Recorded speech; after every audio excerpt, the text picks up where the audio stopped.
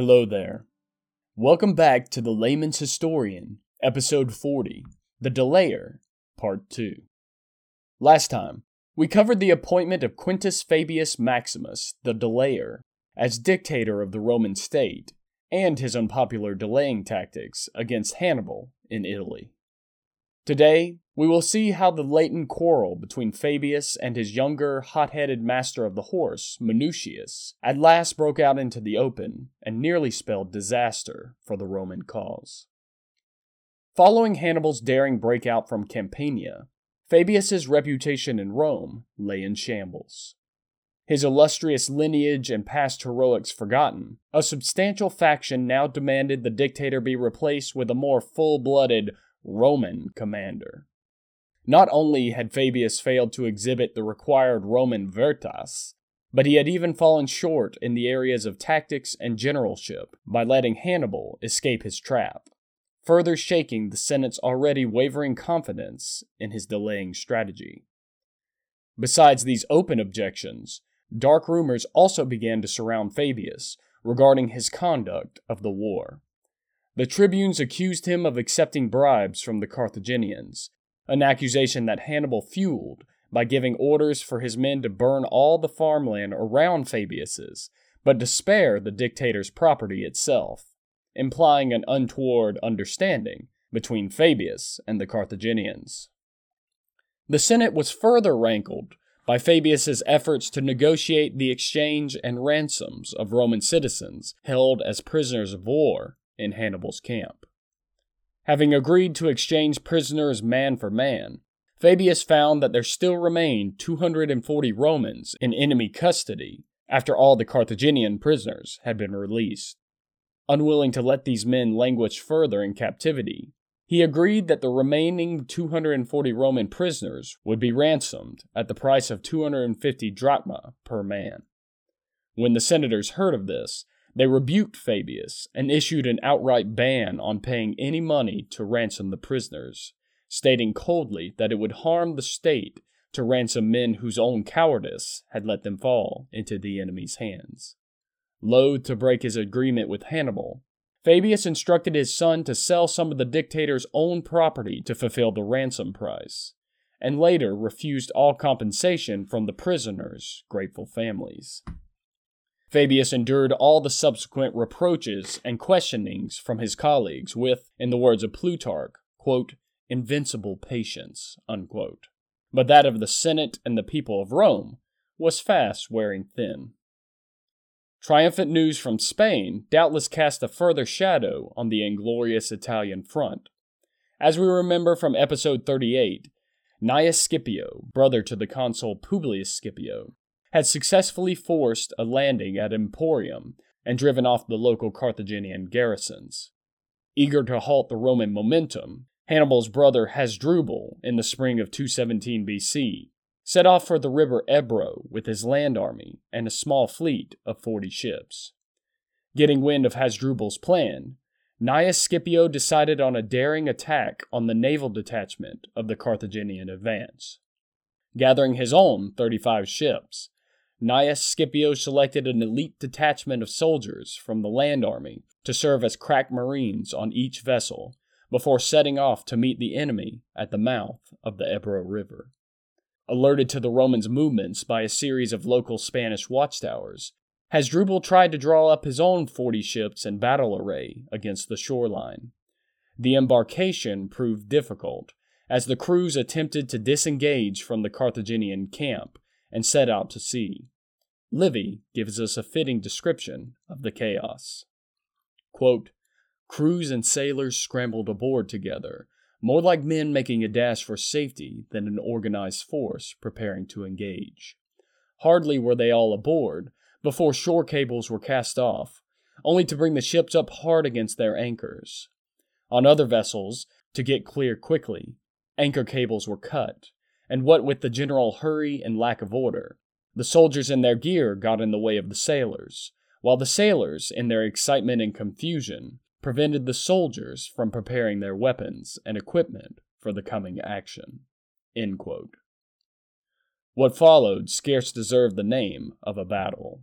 The Carthaginians, caught off guard and possessing an easy escape route into their own lines behind them, offered little resistance. 2 ships were captured outright, while the crews of the remainder either beached their vessels or drove them upon the nearby shallows. Not content with driving the enemy off almost without a blow, Gnaeus Scipio sailed right up to the shoreline and towed away a further 25 vessels which had been abandoned on the edge of the beach, in spite of the host of Carthaginian soldiers ashore. Although the numbers involved in the so-called Battle of the River Ebro paled in comparison to the armadas fielded during the First Punic War, it did have one important consequence, since, says Livy, quote, "By one unimportant battle, the Romans had made themselves masters of the sea along that whole coast." End quote. Although the Carthaginians tried to retaliate by dispatching a fleet of 70 ships to raid the Italian coast and potentially link up with Hannibal, this expedition was quickly driven back to the capital by the consul Servilius and an overwhelming fleet of 120 ships. The Senate also dispatched Publius Scipio to join his brother Gnaeus in managing the war in Spain, for, explains Polybius, quote, "So far from abandoning Iberia, the Romans regarded it as essential, not just as a means to an end, to keep the Carthaginians under pressure and to escalate the war there. The last thing they wanted to see was an enemy victory in Iberia. That would make limitless supplies and countless soldiers available to the Carthaginians, with which they could mount a more decisive challenge for naval supremacy, and send troops and money to Hannibal to support the offensive in Italy." End quote. Indeed, this was a direct counter to Hannibal's original plan of invasion, whereby his Spanish base would keep him continuously supplied with men and material to prosecute the Italian campaign. By severing the link between Hannibal and Barcan Spain, Rome sought to starve Hannibal into submission while removing one of Carthage's key provinces from the table. Thus the Senate's decision to send 2 senior field commanders to manage the Spanish theater. Following this naval success, the Romans scored another victory off of the Carthaginians in Spain, this time by trickery rather than open battle. Reunited, the brothers Scipio crossed the Ebro to mount a direct challenge to Carthaginian supremacy in southern Spain. Once across, they headed directly for the city which had started it all, Saguntum. Besides its strong defenses and inherent propaganda value, Saguntum proved a valuable target for a rather unexpected reason. Before departing from Spain, Hannibal had demanded hostages from all of the local tribes. When the sons of the chiefs and nobles were duly handed over, Hannibal housed them in Saguntum to ensure their families' future good behavior. Unbeknownst to either side, an Iberian nobleman named Abelix devised a scheme to profit from the hostage situation. Relying on his reputation as a staunch Carthaginian ally, Abelix approached the local Carthaginian commander, Bostar, with a proposal. He stated that if Bostar would release the hostages to his custody, Abelix would ensure they were safely returned to their families in the interior. Abelix argued that such an unexpected act of generosity would bind the tribesmen even further to the Carthaginian cause, far more so than the threat of harm to the hostages could ever do. Bostar, whom Livy describes as, quote, "not a man of much subtlety by Carthaginian standards," end quote, was intrigued. Although tasked by Hasdrubal to oppose the Roman crossing of the Ebro, his cautious and slow nature had allowed them to land unimpeded. Now, he sat cooped up around Saguntum. If he succeeded in rallying the Spanish tribes to the Carthaginian banner, it might counterbalance his failure in allowing the Romans to advance. A well-timed hint from Abelix that the hostages' families would also likely send lucrative gifts in gratitude sealed the deal. Bostar released the boys into Abelix's custody and settled down to await his reward. As you may have guessed by now, that reward never came. While Bostar had deliberated his course, Abelix opened secret negotiations with Publius Scipio. As soon as Bostar entrusted him with the children, Abalix led them straight to the Roman general. Publius Scipio lavishly rewarded his new Iberian ally, and allowed him to proceed with repatriating the hostages to their tribes and families. Along the way, Abalix spread word of the Romans' decency and generosity in returning the hostages without ransom, drawing a favorable picture against Carthage's heavy-handed exactions. Following this, many Iberians began to defect from their Carthaginian allegiance and side openly with the Romans. These twin triumphs in Spain made Fabius's own lack of achievement in Italy all the more galling. When Fabius returned to Rome to supervise religious rites, Minucius disobeyed his orders to avoid battle and defeated Hannibal's men in a small-scale skirmish. This minor victory, in conjunction with the fierce rhetoric of Minucius and his allies, soon brought about the desired effect. Unwilling to remove a man as venerable as Fabius from the dictatorship, the Senate instead elevated Minucius to have co-equal command of the army, an act unprecedented in Roman history. Even after sustaining this humiliation, Fabius kept his temper and returned to the army with an even greater determination to preserve it from his colleagues' recklessness.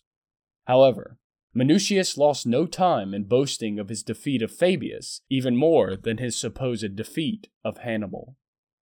At last, Minucius became so insufferable that Fabius proposed the army be divided in half. Minucius leapt at the opportunity to give full vent to his ambition, and led his half of the army in search of Hannibal, while Fabius, seeking to at least preserve a portion of Rome's army, should his fears be realized, followed slowly behind. In parting, Fabius once again admonished Minucius that it was Hannibal, not himself, with whom Minucius had to fight, but the good-natured rebuke was lost on his former lieutenant, who departed with unconcealed scorn. Hannibal, meanwhile, had kept abreast of these developments from deserters and prisoners. Perceiving that the appointment of Minucius was a return to the belligerent generalship of before, Hannibal proceeded to lay a methodical trap. Having led his army to the large grain stores of Geronium, Hannibal fortified his camp. Sure enough, Minucius followed, sending out raiders to harass Hannibal's men as they tried to forage in the countryside. Between the two camps lay a low hill, around which was what appeared at first glance to be a flat, treeless plain. Upon further inspection, though, Hannibal's scouts found numerous hollows and divots covered the ground surrounding the hill. When Minucius and Fabius were sufficiently divided, Hannibal sent forward detachments of soldiers in groups of 200 and 300 to occupy these hidden recesses. In the morning, he dispatched a small band of mobile troops to hold the hill in between the camps. True to form, Minucius took the bait. He commanded his own light troops to attack the small Carthaginian detachment on the hill. Later, he sent his cavalry, and finally led the heavy infantry out himself to drive the Carthaginians off. With his plan now in motion, Hannibal incrementally fed more and more troops into the fighting around the hill, until the enemy was fully engaged. Just when the Roman skirmishers had been pushed back, disrupting the ranks of the legionaries, Hannibal sprung his trap. At a signal, his concealed troops burst out of their hiding places and fell upon the Roman flanks and rear. Suddenly surrounded on all sides, Minucius's men became terrified and sought for a way of escape. Minucius himself watched helplessly as the Numidian horsemen cut down fugitives from his army on all sides. Fabius, however, had not been idle. Situated on a nearby hill, he had kept his men in readiness and personally watched the battle unfold.